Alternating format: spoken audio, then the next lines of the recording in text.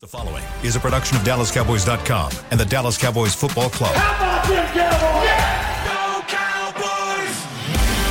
This is Girls Talk, Boys Talk, presented by Jigsaw Dating, preferred dating partner of the Dallas Cowboys, and broadcasting live from Dallas Cowboys World Headquarters at the Star.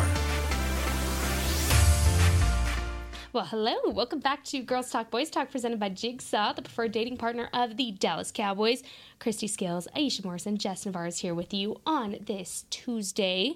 We're Tuesday or are we Wednesday, guys? We're Tuesday. Tuesday afternoon. Had a little bit of a moment there. Here at the beautiful, beautiful Star in Frisco, where it is hot outside. Guys, it says it's 93. It does not feel like it's 93 outside. I don't know if you've been outside. It's officially fall, allegedly. I don't know. The only thing feeling fall-like is that football season is here. But other than that, we are going to discuss, we left off yesterday, what the coordinators and head coach Mike McCarthy were going to say post-loss to the Arizona Cardinals.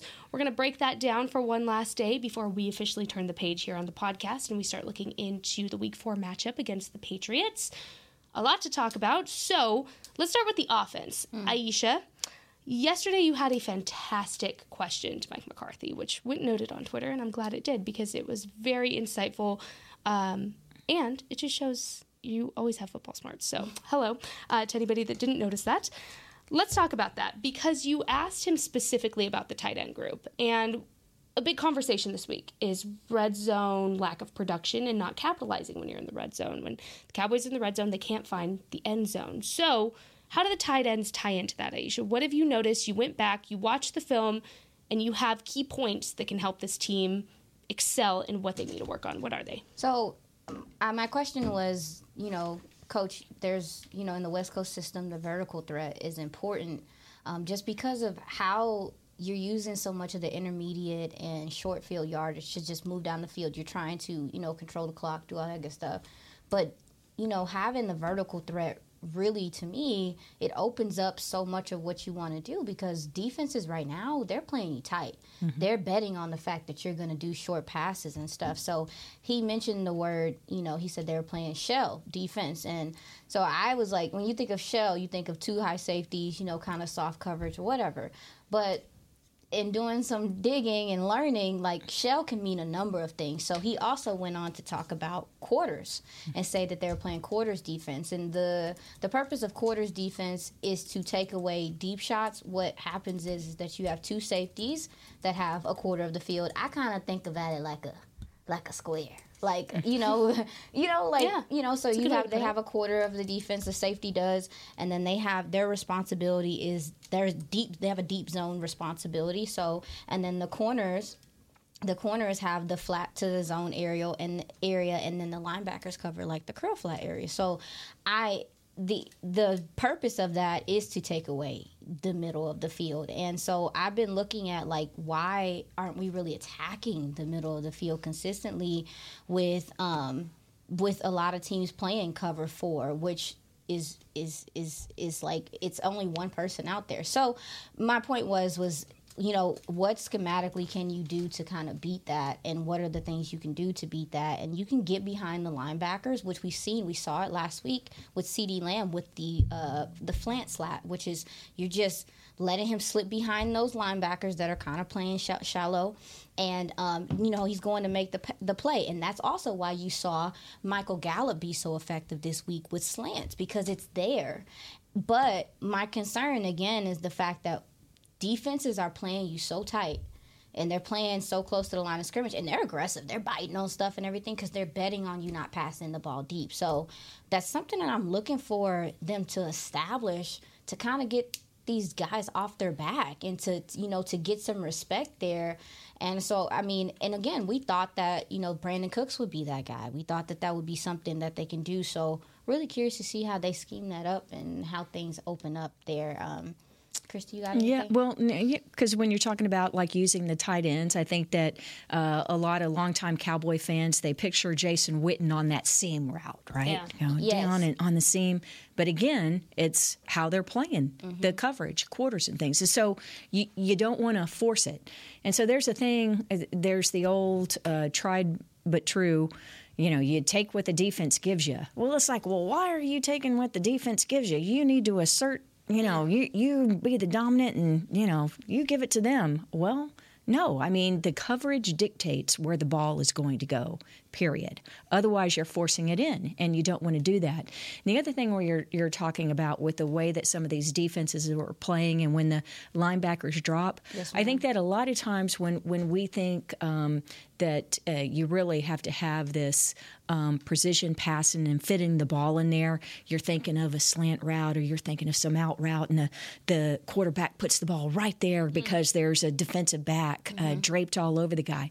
No, oftentimes it's touch. It's putting it over the linebacker, but in front. And so those are difficult throws, and you got to be just right, because if you're a little short or if that linebacker doesn't bite on the play action, the fake handoff and react and just that quarter second of them, delaying their drop into coverage, it's all interconnected. And so you really, everybody has to play their part, whether you're the running back acting like you're taking the handoff, or you really got to sell that. So it goes to what we've been talking about and what the coaches and players have been talking about since early in the offseason, knowing your why, your purpose. Yes, what is your why on this play? Yeah.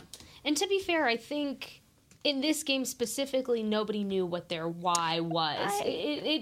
It leaked all over the place, right? Nobody knew how to, once they were in that deficit, how to bounce back quickly. And that's okay, because here's the thing. I don't see that being an issue this week. They're going to hone in on that red zone play this week at practice. Mike McCarthy said that yesterday. And I don't necessarily think they lost track of their whole why. It was just, look, Arizona's defense was outsmarting them in a lot of ways, and that's just kind of what it came down to. As far as the red zone, though, I think this is an interesting topic, because we talked about this throughout the summer. We talked about this after Zeke was released, of who is the big red zone guy for the Cowboys now, because it was Zeke, right? And when Zeke was leading in red zone percentage, scoring percentage for the Cowboys, he was second. He had the second most amount of touchdowns, rushing touchdowns in the NFL last year.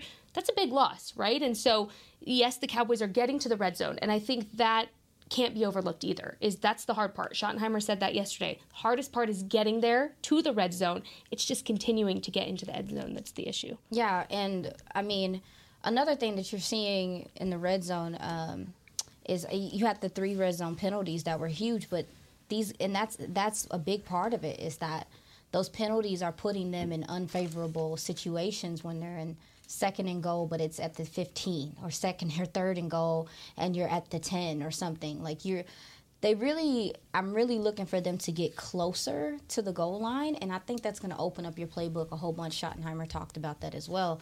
The usage of the whole field, too, is something that I've been looking at, because when you talk about, again, when you start talking about them playing quarters and stuff, is that it takes away, middle of the field opened. It takes away part of the field, but it's like the offense is taking it away on their own. And so also, too, so you look, there's opportunities to attack the left side of the field, but it's not there. But anyway, back into the red zone stuff. Getting backed up is hurting them. And staying ahead of the sticks. Brian Schottenheimer mentioned that. Well, he mentioned that as well. But I want to say that Arizona, you mentioned it, they were very disciplined. They played really well. They were so disciplined down there. Super Bowl. Stop saying that about them. They poured Gatorade. That's fair. Come on. It was his first victory as a head coach, that's why they did it. When you're playing the Dallas Cowboys, if you want to make a statement that you're not ranked 32 among 32 NFL teams, this was the team to beat. That's fair. It wouldn't have mattered, right? Because now they can go on, they can lose to the 49ers and be like, well, we already beat the Cowboys. You want them to beat the 49ers, because if things go to form, a lot of people think if preseason predictions are correct, Cowboys, Eagles, and 49ers, a lot of people think are the tops of the NFC. But one other thing that Schottenheimer said about the red zone offense is that a big part of it is scrambles. Now, we did see Dak on Sunday in Arizona. He had the big play, and that was not in the red zone, but it was 3rd and 12, and then he broke the pocket, and what a great play by him, great effort and execution. I believe he got 14 yards on that to get a first down to continue that drive going down. Later they did stall in the red zone, but Schottenheimer mentioned that yesterday as offensive coordinator during his press conference, that we got to remember, everyone, hey, that's a big part of it. And we say that Dak hasn't run as much as he did earlier in his career before he broke the ankle, obviously, but wouldn't be surprised to see have him maybe do some more keepers. I was going to ask you, do you feel like, because even after the game, Dak took accountability to say, I need to use my legs more. I need to be a little bit more mobile. Is that something you expect to see out of Dak? Is to be a little more mobile, specifically in the red zone? Maybe not so much, when they're trying to drive up to it. Do you see him being a little more mobile? Or I don't think you do it for this. I don't think you do it for the sake of doing it. You're not going to put your franchise guy at risk like that. But there are some perfect times, and again, it depends on matchups and what you're seeing from the defense. But sometimes these quarterback draws or these designed keepers, most of the time when the quarterbacks are running, unless you're Jalen Hurts, it's because something is broken down. The defense is in a zone; they're not looking back, and so that's when you see them break down the field and get some yards and either out of bounds or slide for a first down. So, but I don't think you do it just to do it. That's fair. There's some RPO situations there though in this game that were designed where there was a play where he actually gave the ball to Tony, but if he hadn't have given it to Tony, he might have had a bit of a collision at the goal line with the safety, but with the DB. But at the same time, he probably would have scored a touchdown. I will say, I actually had in my notes about the scrambling portion of it. That's something that I've been noticing from the team. I noticed a little bit last year, even so, is Dak is one of the best quarterbacks on the move, making something happen, and it's something that I'm a little down about with the receivers is like, you got to know your quarterback. And your quarterback is a guy that, again, he can be rolling to his left, he can be rolling to his right, and he can throw it on a dime.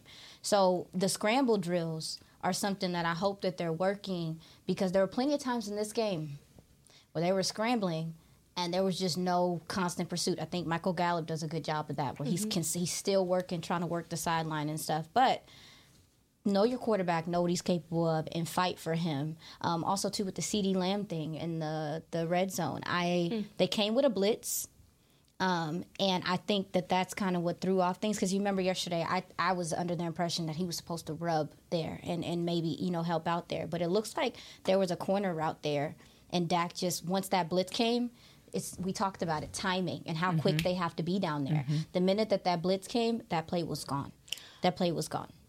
And so it's something that the spacing too was just kind of funky. I don't know. They just were inefficient down there. But a lot of it, in fairness, give it to the Cardinals. They tried to fool them a couple times with some things. Even with the RPO stuff, they were not buying it. And this offensive line struggled blocking-wise once they got down there. They were very stout, and the DBs came down and tackled, and they were very physical for the Cardinals. So give them credit. But just a lot of errors down there.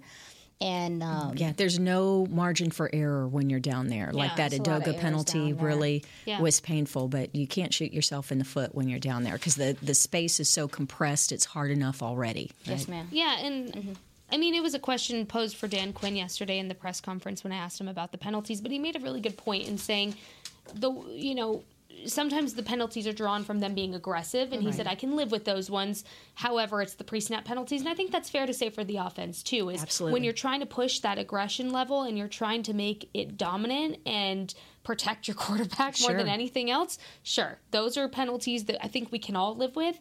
It was just, again, the pre-snap penalties, which very uncharacteristic considering last year that was something that they really worked on, especially with the cadence drills, and they zoned in on. So if I'm being honest, I really don't think you see a penalty-heavy game like this for the Cowboys again. Well, you hope not. The other thing is, when you have a different center in there, who, by the way, did not get to practice. He got a little bit towards the end of Thursday's practice, didn't get to take first-team reps. Tyler Biadasz, the starting center, wasn't injured until Thursday's practice. So it's not like Brock Hoffman, who had to step in, elevated from the practice squad Saturday. I mean, they knew by Thursday with Tyler getting hurt that it was likely that Hoffman would have to play. But it's just different. So that first false start penalty that's called on Terrence Steele, that was just all four line. Everybody moved except the ball, and so it was just that little bit of timing that was off. So I'm not putting it on Brock Hoffman at all. I'm just saying that time on task, right? And these injuries that have happened, Tyron Smith not being injured with the knee until Saturday. Yes. Chuma Edoga, by the way, with an elbow injury that he was nursing from the previous week. So, it's tough enough in the regular season to just get enough snaps for your first teamers. But when you have these moving parts and guys are getting moved around and you just don't get to work together, an offensive line is the one that requires the most cohesion. So we haven't seen the group together yet. And I'm glad that Mike McCarthy loved, and this is one thing I like about him as a coach, is he's not afraid to say, like, yeah, I could have done that there. He admitted, even the 7-step drops, not really taking any chances with the deep ball. But and that's why I'm trying to stay level-headed about it, because I know that people are just like, you should be able to overcome everything, but losing 3 starting offensive linemen probably drastically changes your game plan and what you do. Before. Yeah, and say more again, like in case you weren't with us yesterday on Girls Talk, Boys Talk, Mike McCarthy in his pregame interview with Brad Sham on Cowboys Radio says, I was still going through things this morning, Sunday morning, and we're just a few hours from kickoff. But I want what Aisha, that little nugget that she dropped, and this was from McCarthy's press conference yesterday, not doing 7-step drops. What does that mean? Well, with a quarterback, you have either a 3-step drop, a 5-step drop, a 7-step drop. Well, obviously, it takes longer to go back 7 steps than it does 3 or 5, and that's generally the plays that are further down the field. Mm-hmm. Well, when you have young guys on the offensive line, and you're not 100% sure about your pass protection, as if you had some of your veterans in there. That's one reason why they weren't going deep, was they weren't doing some of the deeper drops and setting things up for longer. So there's a reason. Why were the tight ends not as involved? They're in to help pass protect and also help in the run game. And you saw it in the run game. The numbers were good in the run game. So it's cause and effect, and what you did against the Giants and what you did against the Jets, that's off the table. It's a completely different matchup against the Cardinals defense. Very good point, and a good way to transition to our next segment. When we come back from our next break, we're going to talk about the run game. We're going to talk a little bit about the running back situation, and then we'll transition into defense. So make sure to stay tuned. This is Girls Talk, Boys Talk, presented by Jigsaw, the preferred dating partner of the Dallas Cowboys. We will be right back. We know that juicy, cheesy, grilled to perfection burger sounds amazing, but it does sound like something is missing. Pepsi, baby! The yin to this burger's yang. Burgers and Pepsi go together like burgers and Pepsi. This perfect blending of flavors makes every bite of lettuce, every sesame seed on the bun, and every sip of that crisp, refreshing, ice-cold cola a journey to Foodtopia. Burgers, better with Pepsi. That's what I like. At Jigsaw Dating, we obviously want the Cowboys to bring that 6th ring home. But to be honest, we're more focused on finding the person who will put a ring on your finger. That's why we created a dating app that reveals your face through meaningful conversation, so you can date deeper. Because it's personality that matters the most, not looks. Join Jigsaw Dating today, dating partner of the Dallas Cowboys.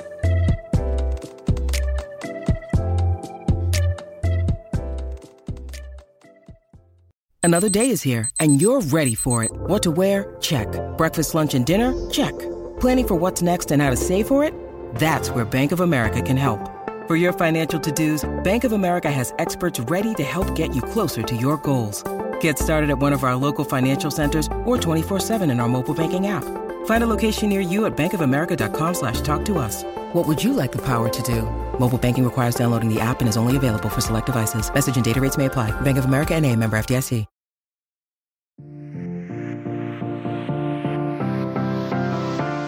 welcome back to Girls Talk Boys Talk, presented by Jigsaw, the preferred dating partner of the Dallas Cowboys. We are getting into the run game, a little bit of defense as well. But first, your Dallas Cowboys head to Santa Clara to take on the 49ers in Week 5 of the 2023 season. Come out to the Miller Lighthouse at AT&T Stadium on October 8th for a free watch party presented by 7-Eleven. Cheer on the boys alongside the Dallas Cowboys cheerleaders and Rowdy while enjoying $5 Miller Lights, barbecue, game day fare, and more. Gates open at 6 o'clock p.m. and kickoff is at 7:20. For more information and to claim your free ticket, free ticket, head to DallasCowboys.com/watch party.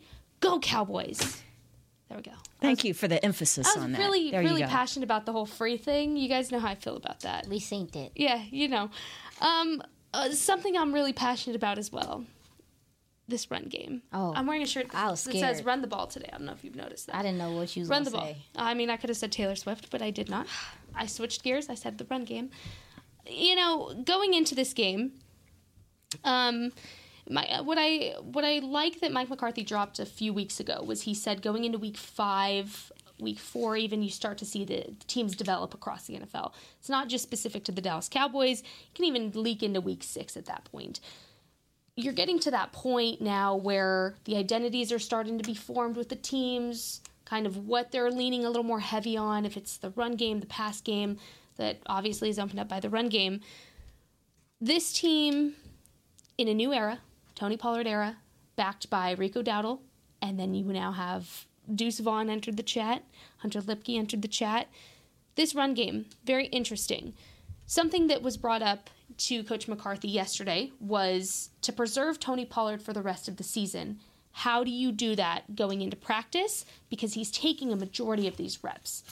How do you preserve him to ensure that by Week 17, he's still just as effective as he is now going into Week 4? Mike said they're very aware of it. They know, and that his practices will be adjusted to reflect preserving his body, which we appreciate. Ladies, let's go into this. Let's start with how Rico Dowdle is filling in that second position, what we've seen from him so far, and how he can be more effective if given the opportunity to get a little bit more of the ball distribution. Well, he's always been a tough runner. The coaches have always loved Rico Dowdle. It's just the injuries that caught him the first few years here in Dallas. And it was noted by Coach McCarthy yesterday about the tough running, not just Rico, but Tony, and even Jake Ferguson slipping a couple of tackles, CeeDee Lamb. Coach McCarthy said... he said 28 or 29. We'll go with 29 because it sounds better. Broken tackles. So that was some tougher. And let me tell you, from field level, these – and, hey, same thing goes for James Conner with the Cardinals offense. These were hard-earned yards, okay? There was some hitting going on. And so – but the ability to take a 1-yard run or a 0-yard run and yet still – go past that first contact or even second contact. Not all great runs go for 15, 20 plus yards. Some of the better runs are ones where you get 3 or 4 off of something that should be 0 or -1. And it was some tough sledding. But Rico and Tony, I mean, if we'd have said, oh, you're going to have 180 rushing yards in a game for the Cowboys, you'd say, oh, yeah, sign me up for that every day. But I was happy for Rico, just like we said yesterday, for him to get his first career touchdown. Ironically, it came on a pass instead of a run. But, yeah, he's showing his value to the team this year. Yeah, I agree. I like the usage of Rico Dowdle to start. The screen game has been so effective to start the season, and I think that's important. Rico Dowdle's gotten after it with it. Tony's gotten after it with it. Deuce Vaughn has gotten after it with it. But I have noticed that Rico does come in that fourth quarter, and he's bruising. Like, I'm sure that he's exhausting for some of those defenders that have been dealing with kind of chasing Tony and trying to deal with his speed. But I like the 1-2 punch right now. I will say that with Tony Pollard, I think he ran effectively through the tackles. He had some physical play. Would love to see some more receiver Tony and using him still even though he is a running back and he's your number 1 running back. It would be nice to see him do some of that wheel route stuff that we've seen him do. Come out the backfield as a passer, because that's also going to help with what we were just talking about with these DBs playing up so close and how they're acting. That can open up some things too also for you in the passing game. So I was looking at that, like, love how they've been using Tony. It's been effective. He's been effective. Rico's been effective. It's just, again, when you get in that red area, things get a lot tighter, and then you're having the penalties as well. So loved how they used Hunter Lipke this week too. Yep. He's doing some lead blocking stuff, and he's becoming more and more effective every week as a blocker, and them using him as a fullback, got him in some passing situations. So the usage of the running backs, all in all, to answer your question, I think has been creative. It's been, and it seems balanced right now, besides the fact I wouldn't mind seeing a little bit more Rico. Yeah, I don't think anybody would. Well, with the usage, because just to your point, what you were saying about how much Tony has gotten the ball these past couple of weeks, he ended up with 26 touches on Sunday, if you combine the rushing and receiving, and that's 32 the week before. Yes, that's a lot, for a guy who in his career, shared the load with Zeke coming into this year. And so I think it's going to be interesting, because even when we were talking about linemen and giving these young linemen more practice time during the week, I think that Tony's going to be pulled back, I think, some of these practices, these Wednesday and some of these Thursday practices, just to kind of make sure that, that's why they have those trackers, the GPS stuff, and I wouldn't be surprised if the threshold is maybe down a little bit, because you don't want to use Tony up. We're only 3 games in. Yeah, and you need him. You need him all season. Yeah, and that's why it's so great that Rico is showing his value. I'm so excited for Rico. Man. He's a good dude. He's a good human. So good excited dude. for Rico. He's He's somebody, nice family. Oh, he's so great, and he's such a quiet guy, but his explosiveness speaks for itself. I mean, I started talking to Rico more this offseason after, I want to say it was OTAs. I saw him, and I was like, oh, wow. We hadn't seen Rico in so long, and that was my first time seeing him in person, in a practice capacity like that. And he just instantly stood out to me, minicamp OTAs. So I went and I introduced myself, and I talked to him, and I just told him, you look really good, and he started talking to me a little bit more and more every week, because he doesn't open up right away. Yeah, he's kind of a quiet guy. He's kind of closed off. And he was on IR last year, so people aren't, they're not bothering him for his time. He was a little weirded out. He's like, why is she talking to me? And so we started talking more and more, and then there was an event here in Dallas called SportsCon, and he appeared there, and he was doing pictures, autographs with fans, and then he did some stuff on Media Row. And that's when I caught up with him. I was walking around with him. I was talking to him. And that was really when we clicked, because he had told me how he spent his weeks off, his 6 weeks off. It was after rookie minicamp, OTAs, that part of the season. And then he told me he went on a cruise with his family. And he said, I didn't realize I was afraid of water until that cruise. And I'm like, that's kind of the wrong time to figure that out, man. So ever since then, I go check on him in the locker room, see how he's doing, see how he's feeling. And it was funny because I want to say it was after the Giants game, I told him, when's your touchdown coming? He said, hopefully soon. And I said, yeah, I'll be waiting for it. I'll be right here to talk to you when it happens. So then the following week, told him the same thing. And so this week, I'm very excited to go in the locker room and be like, look, I'm not saying I predicted this, but he is such a hard worker. He was overlooked for so long for how hard he works. Yes, injury has overshadowed his productivity during his time here, but he's doing everything in his power to stay healthy. And he has talked about that with me multiple times. He's changed how he eats. He changes how he handles post-workouts and post-practice, and how he's taking care of his body. So that is my Rico soapbox for the day. But Christy, I wanted to talk to you about something, because I'm looking back at the play log, or the playlist from yesterday, or, oh my goodness, from Sunday. And there's 4:58 left in the game. This is the Cowboys offense last drive, essentially, last chance to get the points on the board. There was, one run, Tony Pollard up the middle for 5 yards. No huddle, by the way, and then they go no huddle again, Tony Pollard up the middle for 6 yards. And then you're on the Arizona 5 at this point, shotgun, Tony Pollard up the middle, -2 yards. And then again, Tony Pollard, left tackle, tackled by Arizona for 1 yard. At that point, you're on the Arizona 6, and then the interception happens in the end zone as Dak tries to make a pass to Brandon Cooks. What do you think of the play calling there to run the ball with 4 minutes left in potentially what you know could be your last shot? I think everyone from the sideline up in the Cowboys radio booth, everybody watching on TV, all the Cowboy fans at State Farm Stadium, why are you running the ball? The clock is running. Well, Mike McCarthy, when asked about it yesterday, he admits I should have been more aggressive there. So, hey, he felt like with the timeouts that he had that they'd be able to get the ball in and then still have time to, get done what they need to do. But in hindsight, Mike agrees, should have been more aggressive. Should they have thrown on the second down or the third down play?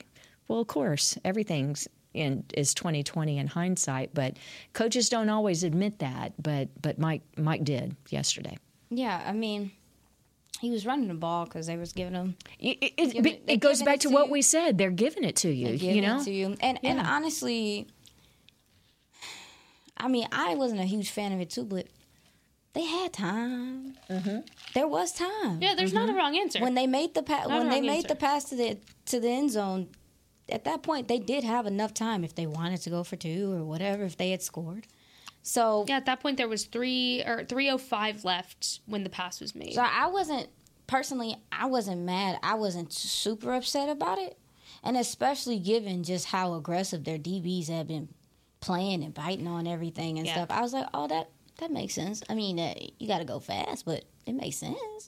But it wasn't. I mean, yeah, we can be critical of it. Yeah, like you would have wanted him to pass there or whatever. I don't want them to be scared. I also feel like though, I also feel like in a normal situation to where maybe if the defense was playing like they're capable of playing, like they played the first 2 games of the season, this obviously not their best showing. You don't want Arizona to have the ball for a long period of time too at that point, knowing kind of where things were with the defense throughout the rest of the game. So I can understand it from that perspective of you run the ball to kind of kill time because you don't want the Cardinals to have the ball back. No, it was a 2-possession game, so you needed to score hopefully as quickly as you can. Mm-hmm. The thing about it, though, it's one of those things, if it worked, it would have been great. Yeah. Right? Like, we wouldn't be talking about it if it worked. Yeah. Ernie Zampese, the great play caller, for one of the greatest in NFL history and spent time in the 90s, winning Super Bowls as the coordinator for the Cowboys. And Ernie always says, how you define a good play call? It works. There you go. Period. Well, let's take our next break. When we come back, we are going to talk about the Cowboys defense a little bit before we officially turn the page from this loss and move on to all things week 4. Stay tuned. This is Girls Talk, Boys Talk, presented by Jigsaw, the preferred dating partner of the Dallas Cowboys. We'll be right back. At Jigsaw Dating, we obviously want the Cowboys to bring that 6th ring home. But to be honest, we're more focused on finding the person who will put a ring on your finger. That's why we created a dating app that reveals your face through meaningful conversation, so you can date deeper. Because it's personality that matters the most, not looks. Join Jigsaw Dating today, dating partner of the Dallas Cowboys.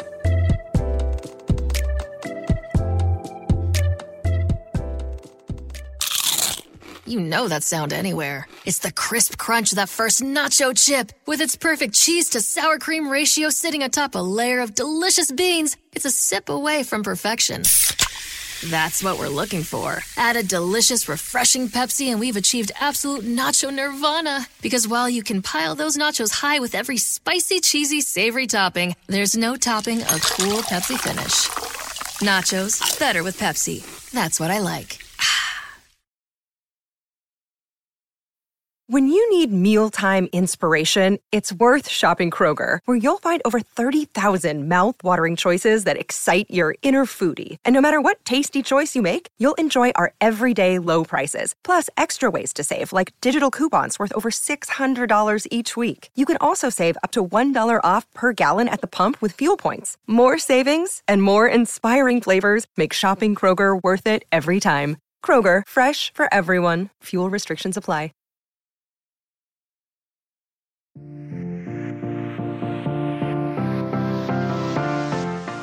back to our final segment of Girls Talk, Boys Talk, presented by Jigsaw, the preferred dating partner of the Dallas Cowboys.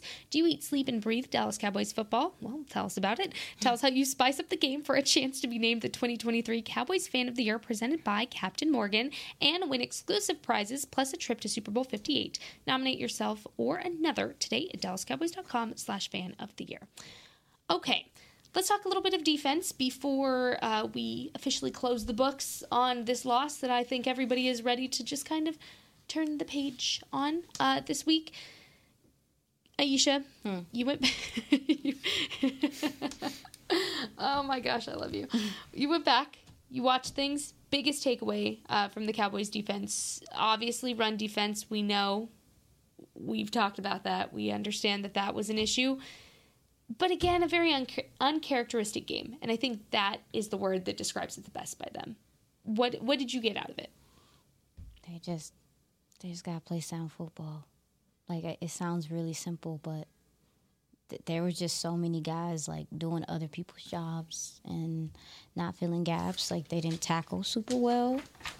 And I just think, like I said, Jaron Kearse said it he said it in his post-game interview. He said their will was stronger than ours. And in a lot of instances, it was like that. They were not the more physical team on that side of the ball, and it just never came to fruition for them. I will say that in the second half, did seem like there were some adjustments made. They came out there, they got the stop at first of the third quarter. Then Kevontae Turpin has that big return, and it gets called back. But I think Arizona scored on that big play, and that was it for them in that half. So they buckled down and they played better ball, but there were times that they did play straight up and they looked like the better team, but it just was, I don't know, man. It was weird. You had guys like Jaron Kearse like getting turned around, and it's just, it just never felt like it just never felt like they were mentally in it, and I don't know if I've ever seen them play that undisciplined in that way as far as their assignments. So I think they'll pick it up, turn around. I think they'll pick it up. I think they'll pick it up. Dan Quinn used his verbiage yesterday, really spoke to, I know, me and Jess. He said it hurt him. How things came to fruition. But I do want to say that I do believe, and it just is what it is, and I know that everyone's like next man up. Dan Quinn alluded to this and everything. I do think that emotionally there was a rough emotional week for these guys, especially at the end of the week. So we'll see. Give them some time, let them regroup and go out there and play their ball, play ball the way they're supposed to, because this wasn't it. Yeah, and I love what Dan Quinn said, and it goes to what you said. This wasn't characteristic of the Cowboys, and like you say, that's what really hurt him. He said what really hit me like 5 fingers across the face was you guys didn't look like your defense. Right? They weren't playing fast. And he also noted, we'll grow from this. I have no doubt at all. But he said it was misfitting. They weren't in their fits, right? Mm-hmm. And so that's before you can make that, you got to be in the right place. Yes, ma'am. You got to be in the gap, right? You got to handle the backside and so if you're not alignment assignment, if you're not in your fits, then not only are you not going to make the play, but they're going to get through and into the second part and then through your defensive backfield. Yes, so and he also said what really hurt us was the 5 big runs. He says the explosives in the first half, they weren't due to physicality, they were due to job assignments. Yes. Not in your fit, not in the gap, right? Not doing your job. And the one other thing I want to say is because on that one long pass play to Wilson, I believe it was, and we saw Malik Hooker chasing and stuff, and so Wilson was on like in the left slot, gets the release, no one carries him. He ends up making the catch across the field, left to right, and Malik Hooker chases him down and saves the touchdown. But huge play, and he said that was not Hooker. It was good for Malik Hooker just to even catch him to make the tackle to save the touchdown. But just because it's the guy that's chasing to make it doesn't mean that was his guy. Yes, ma'am. So he's not going to call out what specifically happened on the play, but I know a lot of us assume, oh, Malik. No, that wasn't even his guy. I also liked it was a lack of communication. You're exactly right. And I also liked that Dan was quick to mention that the Cowboys only missed 6 tackles during this game. So it wasn't a bad tackling game. It just wasn't their best game if you're for not a lot of reasons. If you're not in your fit to make the tackle. Yeah. You can't. Yeah. You can't make the tackle. This defensive line, square your feet. Yeah. Play your assignment, guys. Play for your brother, because there was a lot of guys. They talked about it last year. Earning the opportunity to rush the passer, and so I really did think that a lot of guys were getting upfield. They were really, even the nose tackles, even like the DTs were just so fast off the ball. Just looking for them to be a little bit more patient, yes, ma'am. We had Oso Digizua on last night on the Cowboys Hour, the Miller Lite Cowboys Hour, and he was straight up with what. He was honest. Yeah, absolutely. And we were, we shared some of the things that, because it was right after Dan Quinn's press conference, Monday afternoon press conference, and so a lot of the things that he told the media are basically the same things that he's, the players, they all know. Yeah. And Osa said basically the same things. Hey, we're going to grow from this. We make the corrections, and you can't get too high or too low. A lot of them are just kind of the same maxims and truisms that you hear week to week. But no, you're right. They take it to heart. It's personal. It's personal for these guys when they because they love them some Dan Quinn. They play for him. Yeah, and to hear him for say, each other. Yes, ma'am, and for them to say. To know he was that disappointed in their performance, I think it makes a huge difference. That's why. Go ahead, Mama. I also think, though, he wasn't just disappointed in their performance; he was disappointed in his performance as a coach as well. Tracking, because he also took accountability for his part in the loss. So that's another thing that I appreciate about Dan Quinn is he's not sitting there saying it was all your fault, Osa. It was all your fault, Dono. He's not pointing fingers. He's not throwing anybody under the bus. First thing he said was, I take accountability for what I did wrong as a coach and setting my guys up to not be, prepared enough. And that went across the board yesterday. If anything, bless you. All right? We okay? Y'all. I tried to get to the button, Jazzy. I'm sorry. No, it's okay. If anything that you can take away from yesterday's coordinator press conferences and then Mike McCarthy is they all took accountability. There was not one that didn't take accountability for it. Yeah, and I love what John Fossil said. John Fossil, the special teams coordinator. Scared me with that one. Who put the little Yorkie in the y'all? Come on, man. Come on. So in regards to the 62-yard field goal that Matt Prater hit, at which insane. When you have to kick the ball that far, it's going to be a very low trajectory. I can tell you, in 25 years on the sideline, I've never seen one that low. It looked like I don't think it ever got like 18 to 20 feet off the ground. Seriously, the crossbar's 10 feet up. All right, and that ball was barely. It didn't have much arc to it. Right, it was pretty much a line drive. But here's the thing: when field goal kickers have to do longer attempts, then it has to be more line drive. They have to get more strength behind it. It's not going to be some high arcing kick. Well, that's when it's ripe for blocks, right? So get your hands up. And so one of the things that John Fossil said was he wished that he had done a different call on that. He says, I could have made a call where I had one more hand up there, and I wish I had made that call. Now, would it have resulted in a block? We'll never know. But I love that Bones speaks to the media. We get to hear special teams as well as offense and defense, and he's the most honest, free-flowing guy out there. He's so much fun to listen to.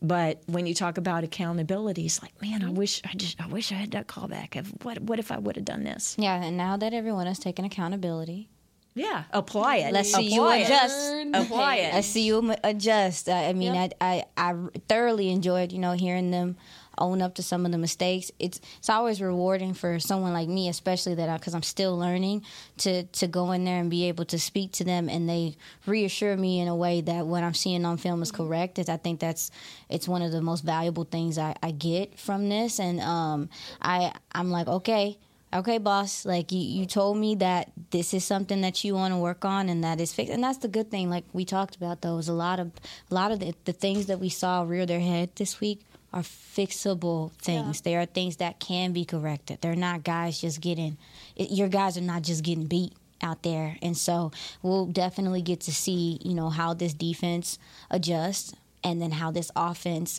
adjusts as well, and even special teams. Hey, I got something to share with the viewers and listeners who, if you love to learn about football and break things down, Bill Belichick, obviously the Patriots coming to town, and Bill is notorious for not giving anything to media. That would be the worst to have to cover that team. But he does do it.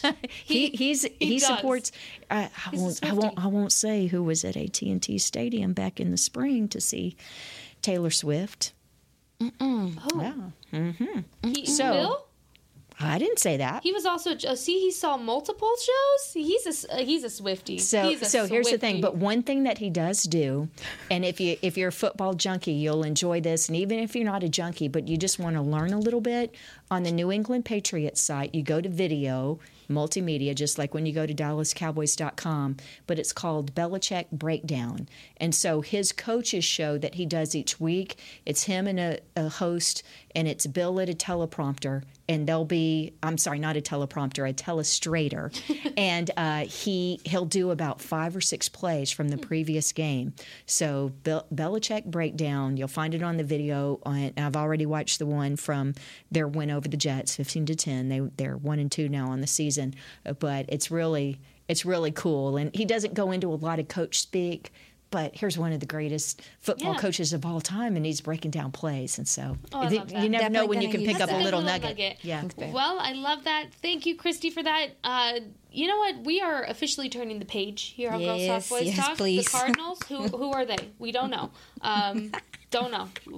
You know? Oh, the ones with the win over the Cowboys? No, we don't know them. The ones that we want to beat the 49ers this weekend. That's how we know them, and that's it. That's the only affiliation we have with them from here on out until the next time they have to play them. Other than that, we're going to turn the page here on the podcast starting tomorrow. We're going to talk about all things Cowboys Patriots Week 4, talking about a little bit of a homecoming for 2 guys that you may or may not remember, Will Grier and Ezekiel Elliott. We're going to talk about some nuggets we got from the coordinators and coaches from that.